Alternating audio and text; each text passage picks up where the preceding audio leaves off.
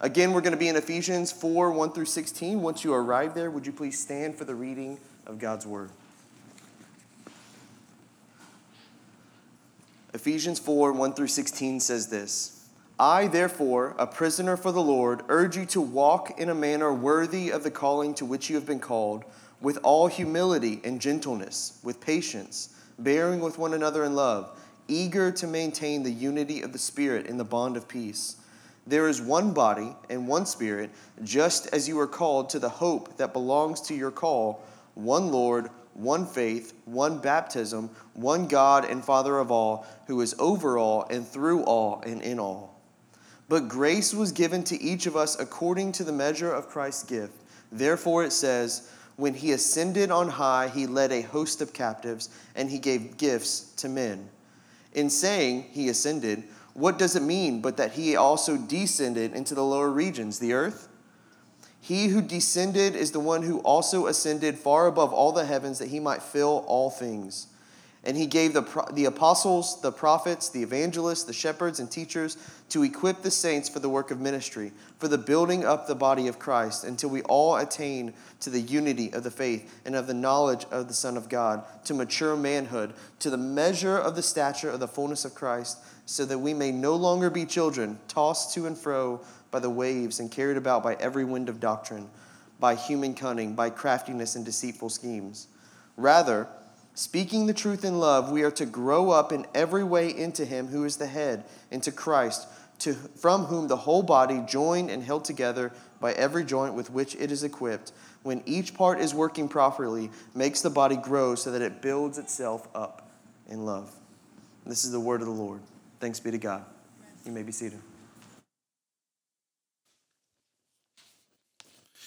Good morning, everyone. My name is Kort. I'm one of the pastors here at the church. Like Ty said, I want to welcome you. Thank you so much for making us a part of your weekend, especially if it's your first time here. We're glad that you're here and that you joined us. Hopefully someone has already grabbed you and shared with you a little bit about who we are and what we're trying to do. We would love for you to get connected here. There should be a Connect card in the seat back in front of you, and you can just let us know that you're here, give you some more information about what we're doing here at Providence. So like Ty said, we're working through a sermon series in the month of August on the church. And we've been kind of focusing in these 5 weeks on just a few major high points of the doctrine of the church. So what is the church? How does it function? Why does it matter? How do we interrelate one with another? What are some misconceptions? What should we believe that the Bible says about church and church membership? And this morning, we're going to tackle part 2 of what it means to be a member. Last week, I made the case that I believe that membership is a biblical thing, and then what does membership look like? It's really belonging to a covenant community together, and then kind of laid out 5 good reasons why the Bible tells us we should commit one to another as members of the body of Christ universally. Why should we commit locally to a local expression? Because when we come to know Jesus, we come to know Christ, and we enter into the universal body of Christ, or the global body of Christ. But that there's an importance about how the local body is expressed, that we commit to a local group of believers. And so this week I want to talk a little bit about the role of members. What is it once we've covenanted to do life together? What is it that we're supposed to be doing? And the reason that I use the word doing is because I think one of the biggest misconceptions of church membership is that the role of a member after they join in membership to a church is really just to be a passive attendee, rather than an active contributor to the health of the body. And then maybe a subset of that, so if that's the biggest misconception, I would say a subset of that is that, or that you're supposed to be a contributor, but that ultimately that doing comes from this sense of guilt or religious expectation. I think that's a huge misconception too, because that can get exhausting, trying to earn your keep into a covenant community that you didn't earn your way into in the first place. Does this make sense? And so I want to kind of talk a little bit about those. What does the Bible say about how we're supposed to engage? And this idea is really underscored in church history with the Protestant Reformation. The Protestant Reformation was, Martin Luther, we all learned about it in school, right? He got the 95 Thesis. He nails this document to the door of the Catholic Church and says, here's all the areas and the issues that I see that are wrong with the church at the time. And one of the biggest issues that Luther had, although there were many, is he believed that the Catholic Church had elevated the role of priest to become the mediator between God and man. That ultimately there was in the Catholic Church, this guy who was responsible for mediating, more like the Old Covenant, mediating the presence of God to us. And that we were to confess to him, and that when we confessed to him, then he would talk to God and then come back. And basically they were responsible for doing way more than what he believed Luther, the New Testament, actually called for church leaders to be responsible for. He had a title called the priesthood of the saints. So Martin Luther believed that ultimately the Bible teaches that members or the people of God are a priesthood in and of themselves. That not like the Old Covenant where priest mediated between God and man, and then priest ministered from God to man. In the New Testament, Martin Luther believed that believers were priests who were not only able to commune with God through the mediator Christ Jesus, but that also they could minister to one another from God, so God would minister to us through us. Does this make sense? And the priesthood of the saints was a major, major issue with Martin Luther. And I would say that the Bible backs Luther up on this. That the Bible teaches us that when Jesus died on the cross, there's this moment in Jerusalem where the temple veil, which represents this disconnect between God and man, was torn in two. And now that we had access to God again because of the blood of Jesus, that now every believer in Christ can go directly through the mediator, Christ Jesus, to God and have communion with him. And in so doing, the response to that is that God then fills us with his Spirit and we can minister one to another. And that this priesthood of the saints is actually essential to what it means to be the church. And so what we're going to talk through is Ephesians chapter 4. What does Paul say after he lays out his theological treatise in Ephesians chapter 1 through 3? What does Paul say the church should look like and how we should interact and act one with another? But before we do that, if you'll bow your heads with me, I'd love to pray and just ask the Spirit to lead and to guide us. Father, we're so grateful that we can rely on your word, that you are true. We believe and trust in your presence with us, not in our best efforts. Not in our best efforts to earn our keep, God, because it wasn't our best efforts that saved us, and we thank you, God, for that. And so, Lord, would you bring a peace to us? Would you bring a relaxation to our hearts and our minds that we don't have to try and be perfect because, Jesus, you are the perfect sacrifice.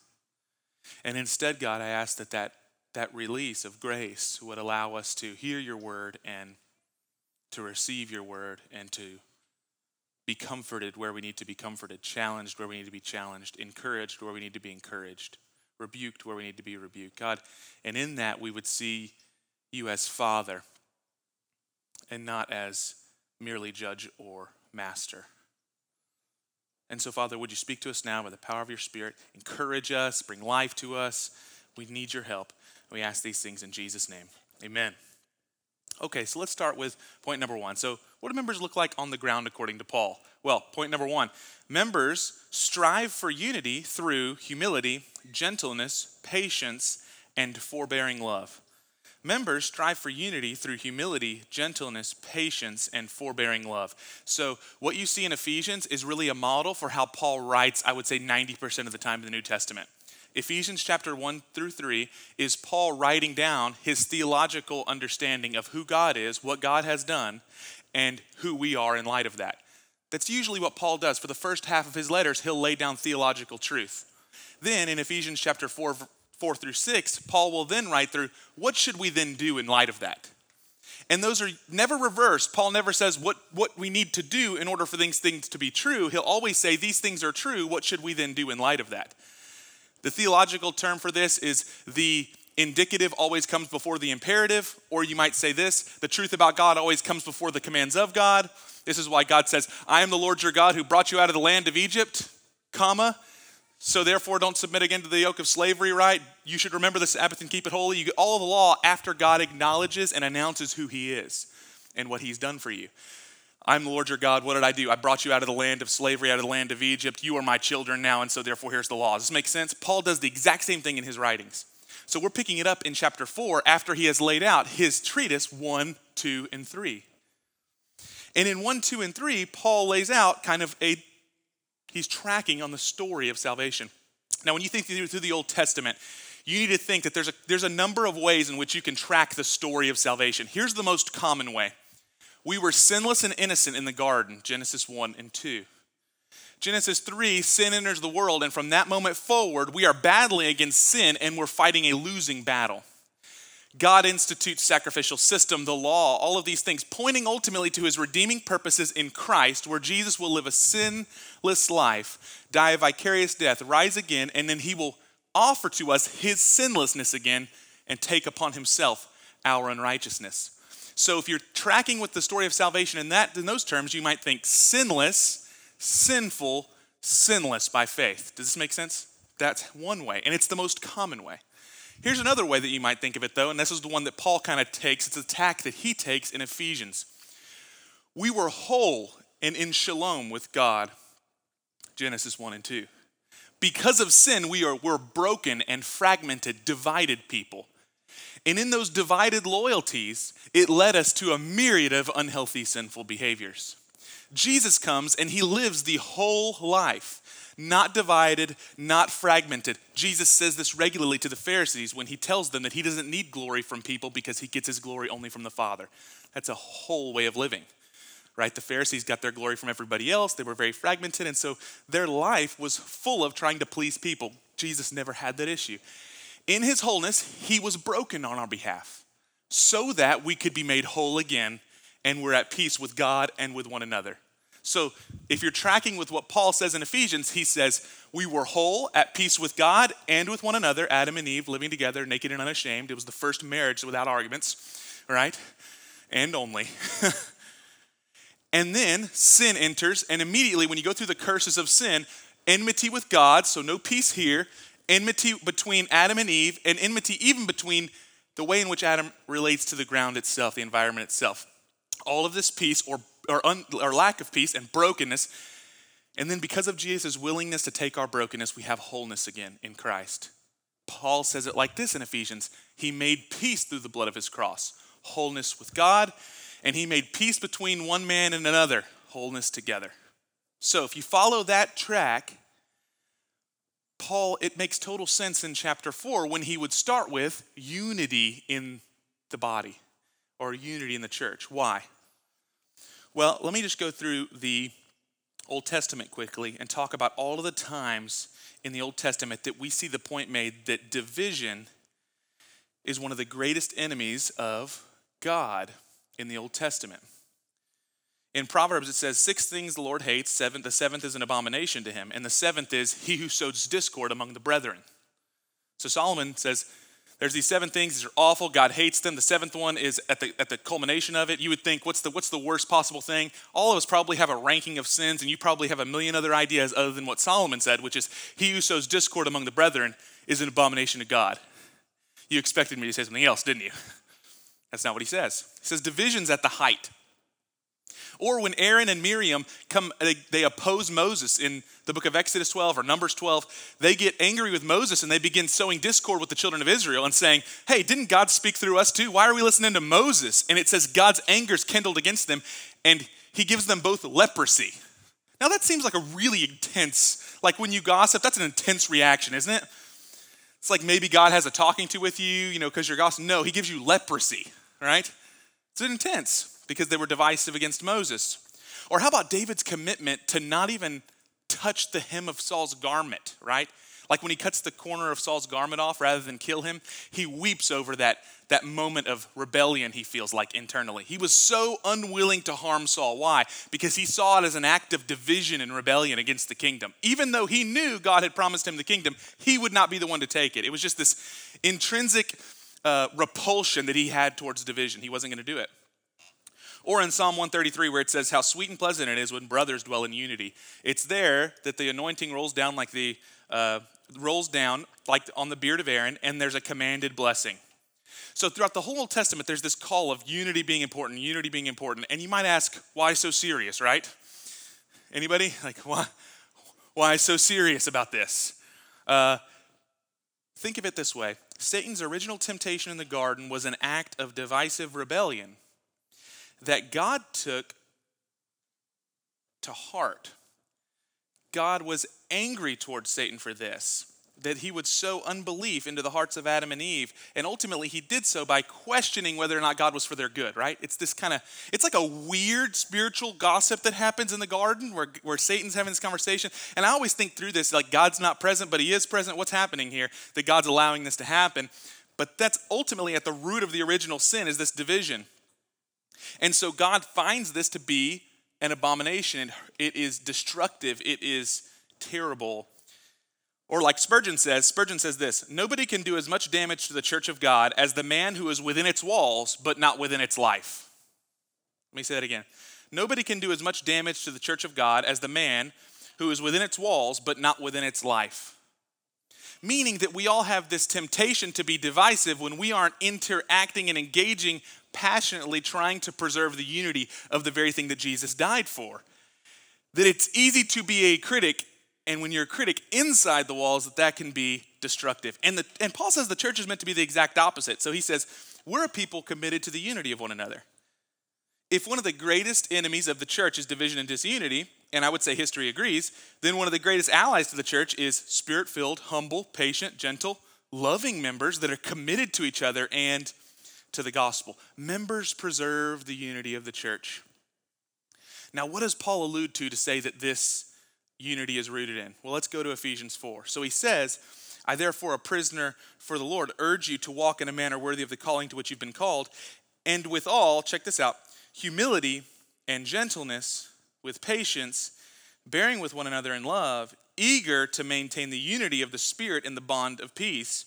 Then he says this: there is one body and one Spirit, just as you were called to one hope that belongs to your call, one Lord, one faith, one baptism, one God and Father of all, who is over all and through all and in all. Okay, what's the theme here? One, right? Can we agree? First of all, Paul is like the master of run-ons. We were talking about that as I was sound checking here, so you're going to catch that drift. The run-on sentence is like in his repertoire. But the theme here is oneness. And two major categories of oneness. First, he says we have one God. This goes all the way back to Deuteronomy 6, the Shema, the Lord your God, Hear, O Israel, the Lord your God, the Lord is one. And we know that the Lord God is one God, Father, Son, and Spirit. That's why he says here that we have one Father, one Son, one Spirit, or one Lord. Uniquely one together, and yet singularly distinct. And in that way, the church is meant to reflect God. That all of us are individuals, but that ultimately we're united and we're one, like God is one in and of himself. Then the second analogy that he uses is the church itself. We're one body. And he says this: one baptism, one faith, one hope. Now let's think through this for a second. The early church creed said something like this. We even sing it sometimes. I think Brendan has sung this before during communion. Christ has died, Christ is risen, Christ will come again. You guys ever heard that? Christ has died, Christ is risen, Christ will come again. This is the early church creed. That was how they would form their people to remember, well, what is the gospel at its essence? The gospel's like a universe in its complexity, but in its simplicity, it's really simple. Christ lived a perfect life, died a vicarious death, rose again, and he's coming again, right? This is the idea of the gospel. So what does Paul say here? We have one gospel in that Christ has died, baptism, Christ is risen, our one faith, one hope, Christ will come again.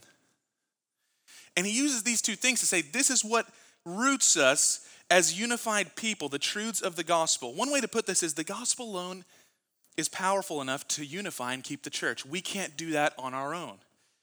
The disparate group of individuals that are under the sound of my voice right now who still struggle with sin can only stay together by the gospel's power. We don't stay together, we don't stay unified on our own strength. We stay unified by the strength and help of the Holy Spirit who is alive within us to stand on the gospel. Here's a quote from Matthew Henry that I was reading in my commentary. I love this just because of what it says. He said, "Many slender twigs bound together become strong."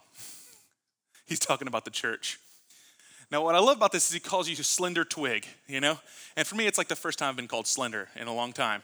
But I love this because it kind of echoes what the Bible does often when it tells like what we're like. We're like sheep, right? We're like just not really flattering things. We're like slender twigs. But many slender twigs, when they are bound together by the twine of the gospel, are strong together. It's the only way that we can be unified and strong is as the gospel binds us together, then we stand. So what does it mean? Here's some application. What does it mean that members strive for unity? How do we do that? Well, I would say we don't do that by trying to live for wholeness, but to live from wholeness. And I think those are uniquely different. That might sound really new agey. I want to try to help you here. Living for wholeness is us working diligently to preserve unity on our own strength, right? And trying to be humble by ourselves, trying to be gentle by ourselves, trying to be caring, kind, all the different peaceable moments and fruit of the Spirit, right? That's us trying our best. Living from wholeness is relying on what Christ has done and trying to be like Jesus. We strive to be like Jesus. That's a singular pursuit. Not so much that if you had a big poster board, you would list up the characteristics of Christ and say, I'm going to try to nail these today. Can we agree that would be exhausting? If you just listed up all the things that Jesus was and said, I got to check these off. Or if you just say, I want to generally rely on the Spirit to be Christ-like and rely that He's doing that work in me. So, one quote that I was reading from a book called Wholeheartedness said this: whole people see and create wholeness wherever they go. Split people see and create splits in everything and everybody. I'm going to read that again. Whole people see and create wholeness wherever they go. Split people see and create splits in everything and everybody. So what that means is that when we are living out of our fragmentation, trying to strive for wholeness, when we're living out of our brokenness and living in that way, what we'll do is most of the time you're listening not to someone talk, but you're listening through what they're saying. You ever met somebody like this? Where you're talking to them, but they're not really listening to what you're saying. They're just waiting for you to shut up so that they can get their word in edgewise, right? Or like they're texting whenever you talk, or they're really not interested in what you're saying, or they're just looking for things to disagree with you on. You ever had that person? That's just frustrating, isn't it? Looking for ways to disagree, not looking for something. I always say like a skilled worshiper is someone who can listen to someone and hear them preach or hear a song, and they can worship Christ in and through that. In the same way that a thirsty person, if you just have a drip from the ceiling, they'll find the drip, right? And so fragmented people tend to walk into a situation and you will watch them, the relationships that they have, they tend to be divisive. The relationships that they have, they tend to pull people away because they can't help but act out of the brokenness that they have, that they are possessing, that they're living from. But whole people are the exact opposite. This is why Jesus said, blessed are the peacemakers. He says, blessed are the peacemakers, because when whole people walk into a room, they unite others. They bring people together. They look for the good in other people. They look to encourage other people, honor other people, outdo one another in showing honor. They're not constantly looking for what's wrong in a situation so they can highlight that so that they can make other people feel shamed, yada, yada, on and we go. Whole people are looking to unite, and ultimately that's what Paul calls us to be here in Ephesians chapter 4. So he says we have a solution for disagreements, hurts, sinful actions against us, discouraging words that are spoken to us, frustrating circumstances, selfish tendencies, all the things that happen in the church. Paul says we have an answer for. It's the gospel.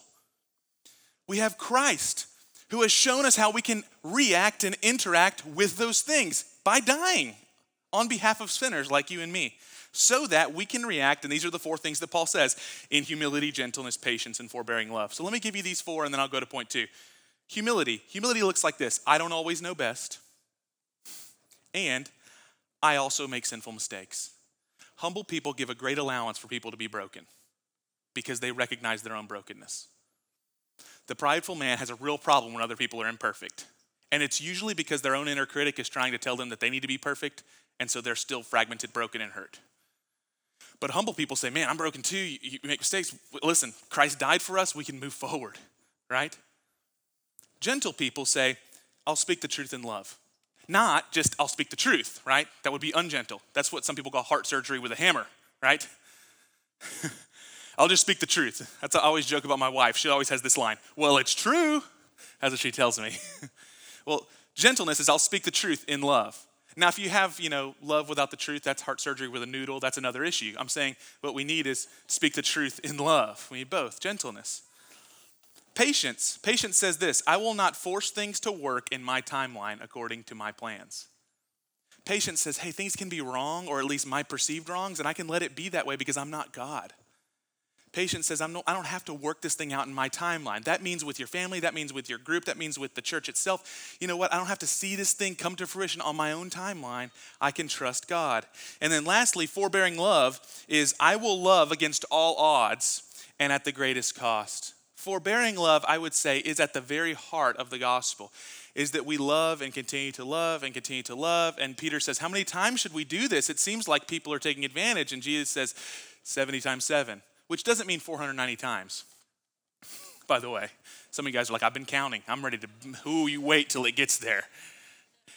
He's using the number 7 to be this infinite number of loving responses that we should give. So we don't have to try and make eternal atonement for each other's wrongs. Instead, we can forgive, forbear, be patient, walk in humility toward one another because Christ has already made atonement. And listen, unity is not merely circular. It's not unity for its own sake. Unity in the church exists to accomplish the purposes of God. I want to read John 17, verses 17 through 21. This is called the high priestly prayer from Jesus. Listen to what he says about unity. He says, sanctify them in truth. This is Jesus praying to the Father, and he's talking about his disciples. Sanctify them in truth. Your word is truth. As you sent me into the world, so I have sent them into the world. And for their sake, I consecrate myself that they might also be sanctified in truth. I don't ask for these only, the 12, but also for those who will believe in me through their word. That's you. That they may all be, check this out, one, just as you, Father, are in me and I in you, that they may also be in us, so that the world may believe that you have sent me. Listen to that. Our unity, our oneness is for a glorious purpose, which is that the world would believe the gospel because of our love for each other and our unity. That's why it's so important.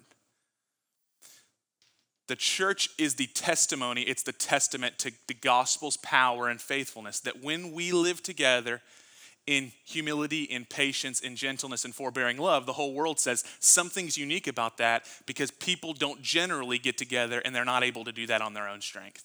If you don't believe me, just turn on the news.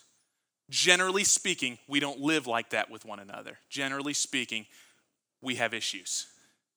But when the church gets together and unifies and forgives, that's only by the power of the Spirit and the saving blood of Christ. Okay, so members strive for unity. Number 2, Paul says members receive Christ's gifts and give of themselves generously for the good of others. I'll read that again. Members receive Christ's gifts and give of themselves generously for the good of others. So Ephesians chapter 4, starting in verse 7, he says, but grace was given to each of us according to the measure of Christ's gift. Now, before I hop in here, here's what I'm going to say. These next few verses, highly contested in the church, tons of different ideas about them. I'm going to focus on the highest, most general theme, because that's really what we're talking about here, that almost everybody agrees on, okay? And I'll mention a couple of the nuanced stuff, but let's not get bogged, okay? I'll try to mention them, but ultimately we'll jump back up. Here's what he says. Verse 8, therefore it says, when he ascended on high, he led a host of captives and he gave gifts to men. That's a quote from the Old Testament. In saying he ascended, what does it mean that he had also descended into the lower regions, the earth?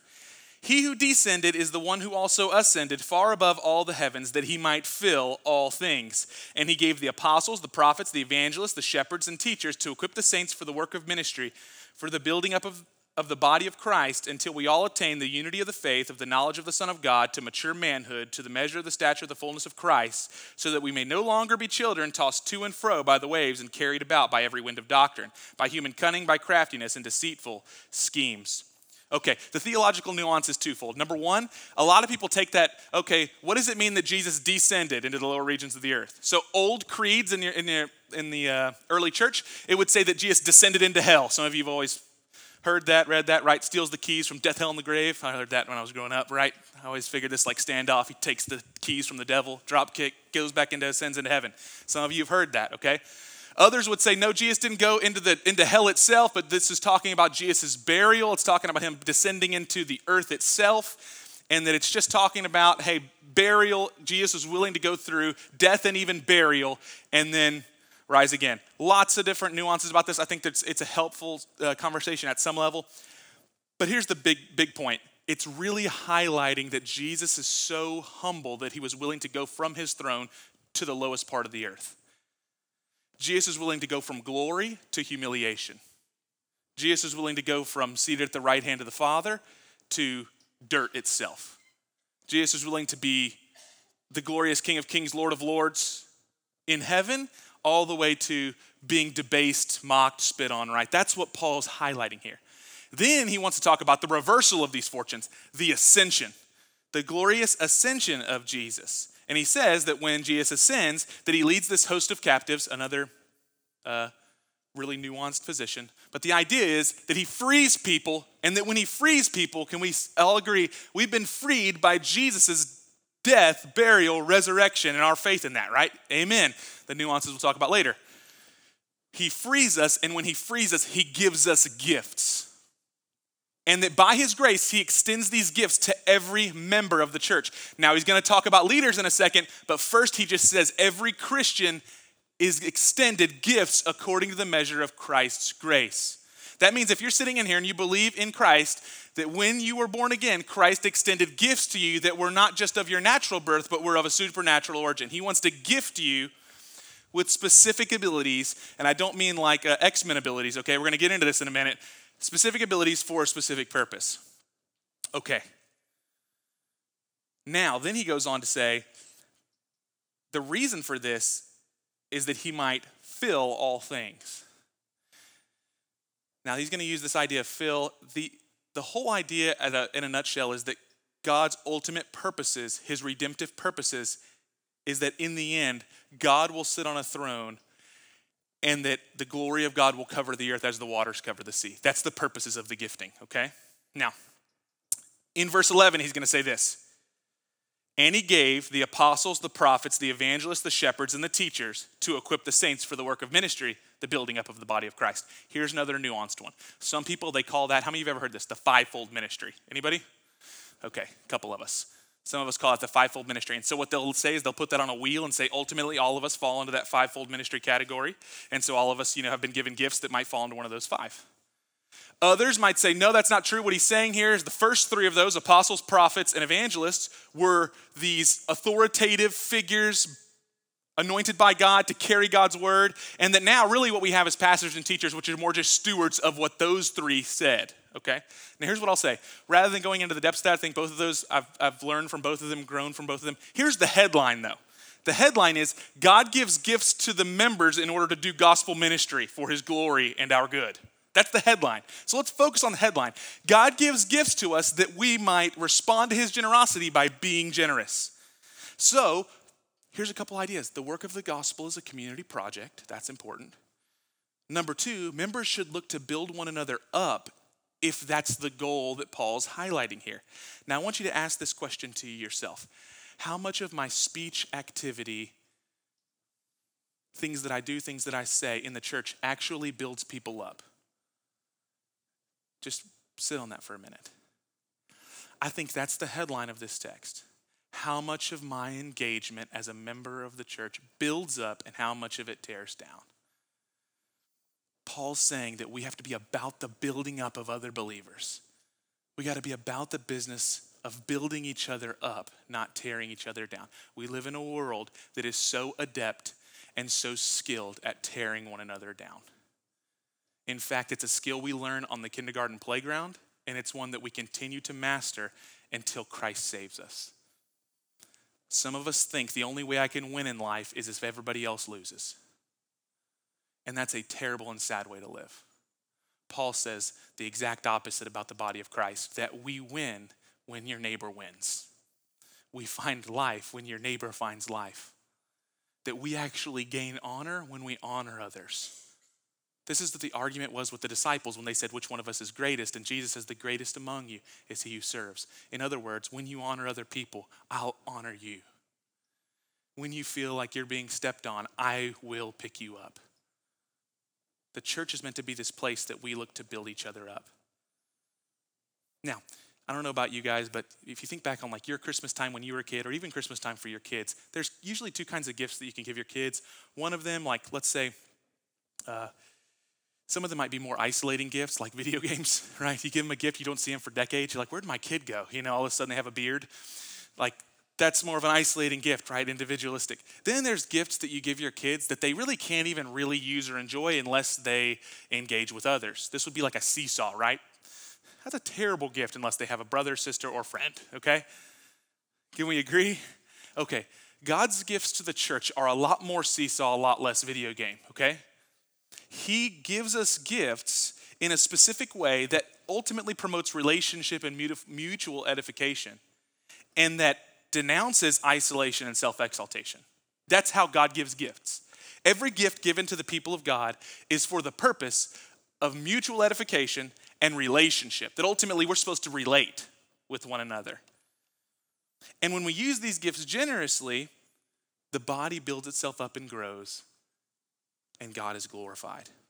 So a couple of things. Number one, we usually at Providence, this is done formally and informally. Like formally, maybe some of you, the way you're using your gifts in the church is finding a place to serve. Like there's many of our volunteers right now that are serving your children, loving them, praying for them. Some of you guys that are sitting in here, and gals, you serve our children. I just want to say thank you. It is a testament to this text that you do that you use your gifts for the sake of everyone around you. You're an encouragement to others when you do this.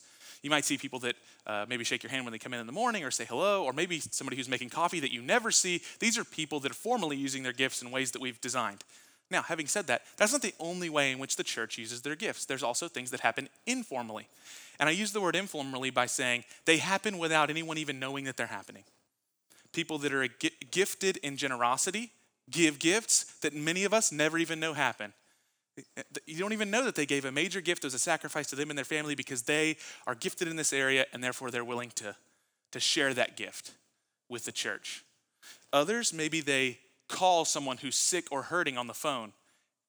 That maybe you never knew that phone call happened, but they have a gift of encouragement and they just speak life and encourage them and build them up. And what I have found is that usually, like for instance, this is just a side note, people that are gifted in encouragement, usually the enemy also will utilize that gift of encouragement, or he will try and find a way to destroy that gift of encouragement. People that are gifted in encouragement typically can also be those who are very critical or speak death too, okay? Because that's how the enemy works. He always kind of takes the antithesis of what God has given as a gift.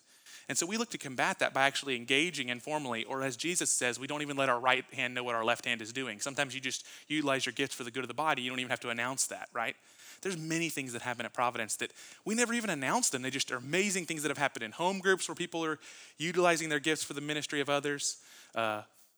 Things get coordinated online. You know, we've had, I don't even know how many. It's got to be in the hundreds by now. I mean, based on how many children we have. Maybe not there yet. How many meal trains have gone out? Just tons. It's really nutty how many times we have meal trains. We should have stock in the meal train site. But that happens, and it happens without us making a big announcement of that. So here's a couple guides, and then we'll close. Don't stop giving sacrificially in areas that make you uncomfortable because you might think you're not gifted there. I don't think that's what Paul's saying here. I think sometimes, serving is sacrificial, and it doesn't necessarily feel like you're really great at it.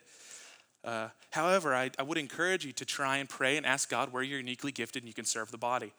Also, use discretion and wisdom in building up others in love as your goal. So, really look to be mindful of your speech and mindful of your conversations to see, am I building others up?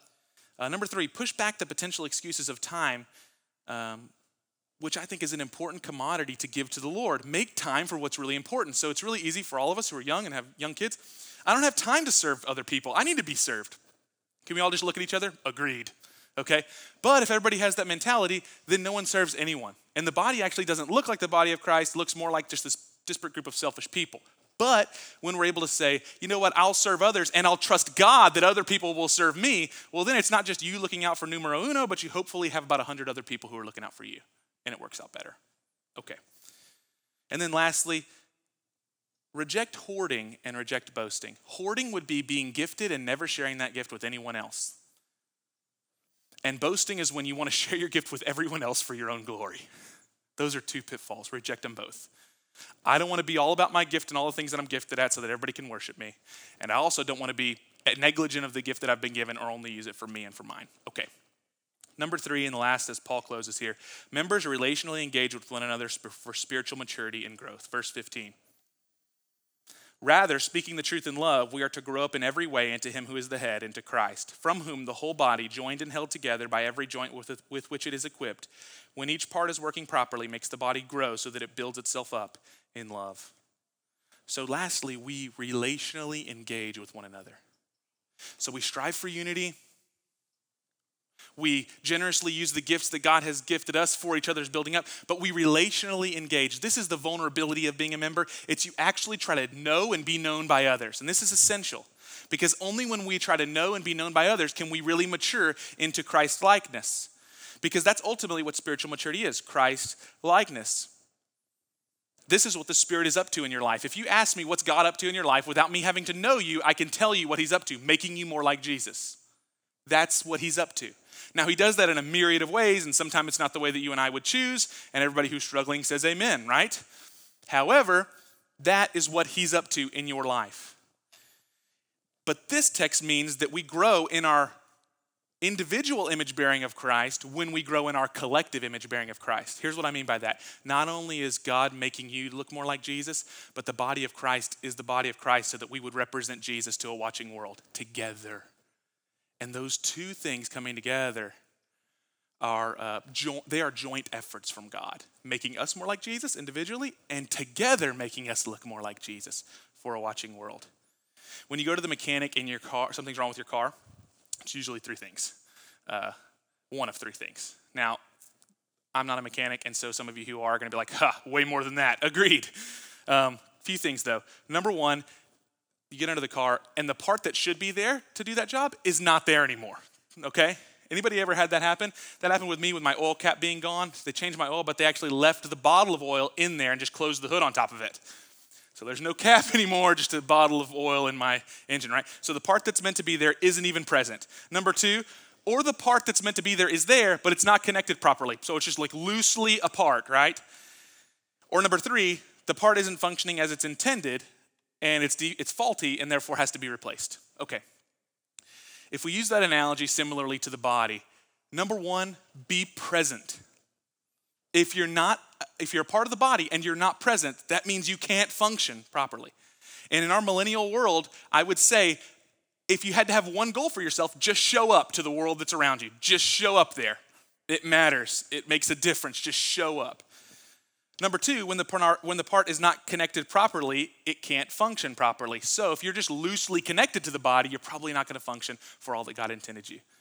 So you might say, well, I got a lot of things going on. And I would just say to you, when you're loosely connected, it's very difficult for you to see the kind of spiritual maturity and the kind of life that God intends. And then lastly, when the part isn't functioning the way that it was intended to, that's when we try to do things on our own strength or we try to operate outside of our own abilities or capabilities and we overextend ourselves. And I would just encourage you, hey man, are you tired? Tell someone you're tired.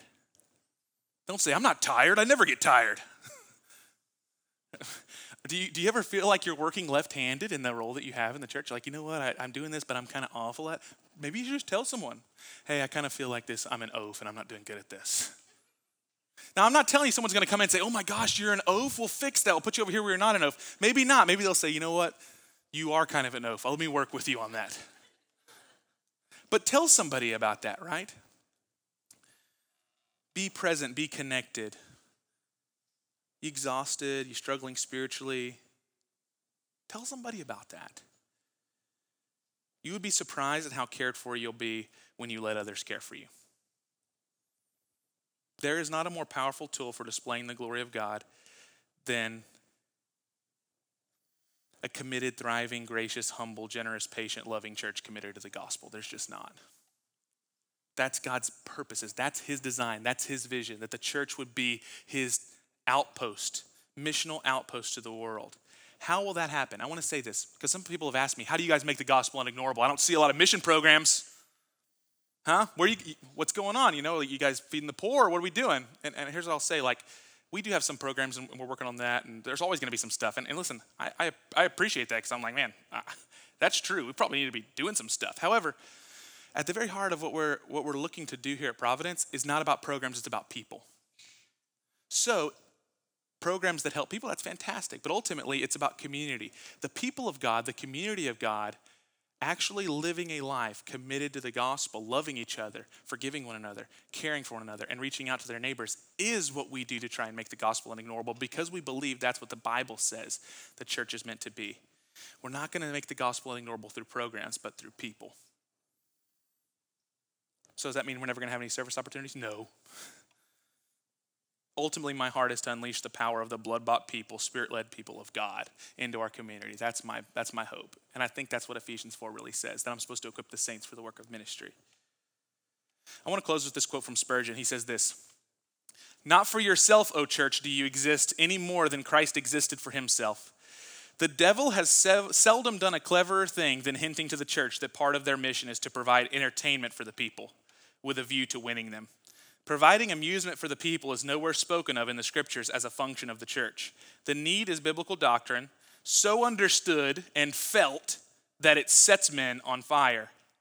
And yet, the Bible is not the light of the world. It is the light of the church. But the world does not read the Bible. The world reads Christians. You are the light of the world." So I want to encourage you, church, you are the light of the world. And the world reads you. Don't expect your neighbors to read the Bible. They don't read the Bible because they don't believe it, but they read you. And they read us together. And so my prayer is that we would humbly, gently, patiently, and with forbearing love live together in such a way that we display the majesty of Christ. If you'll stand to your feet, I'll pray for us.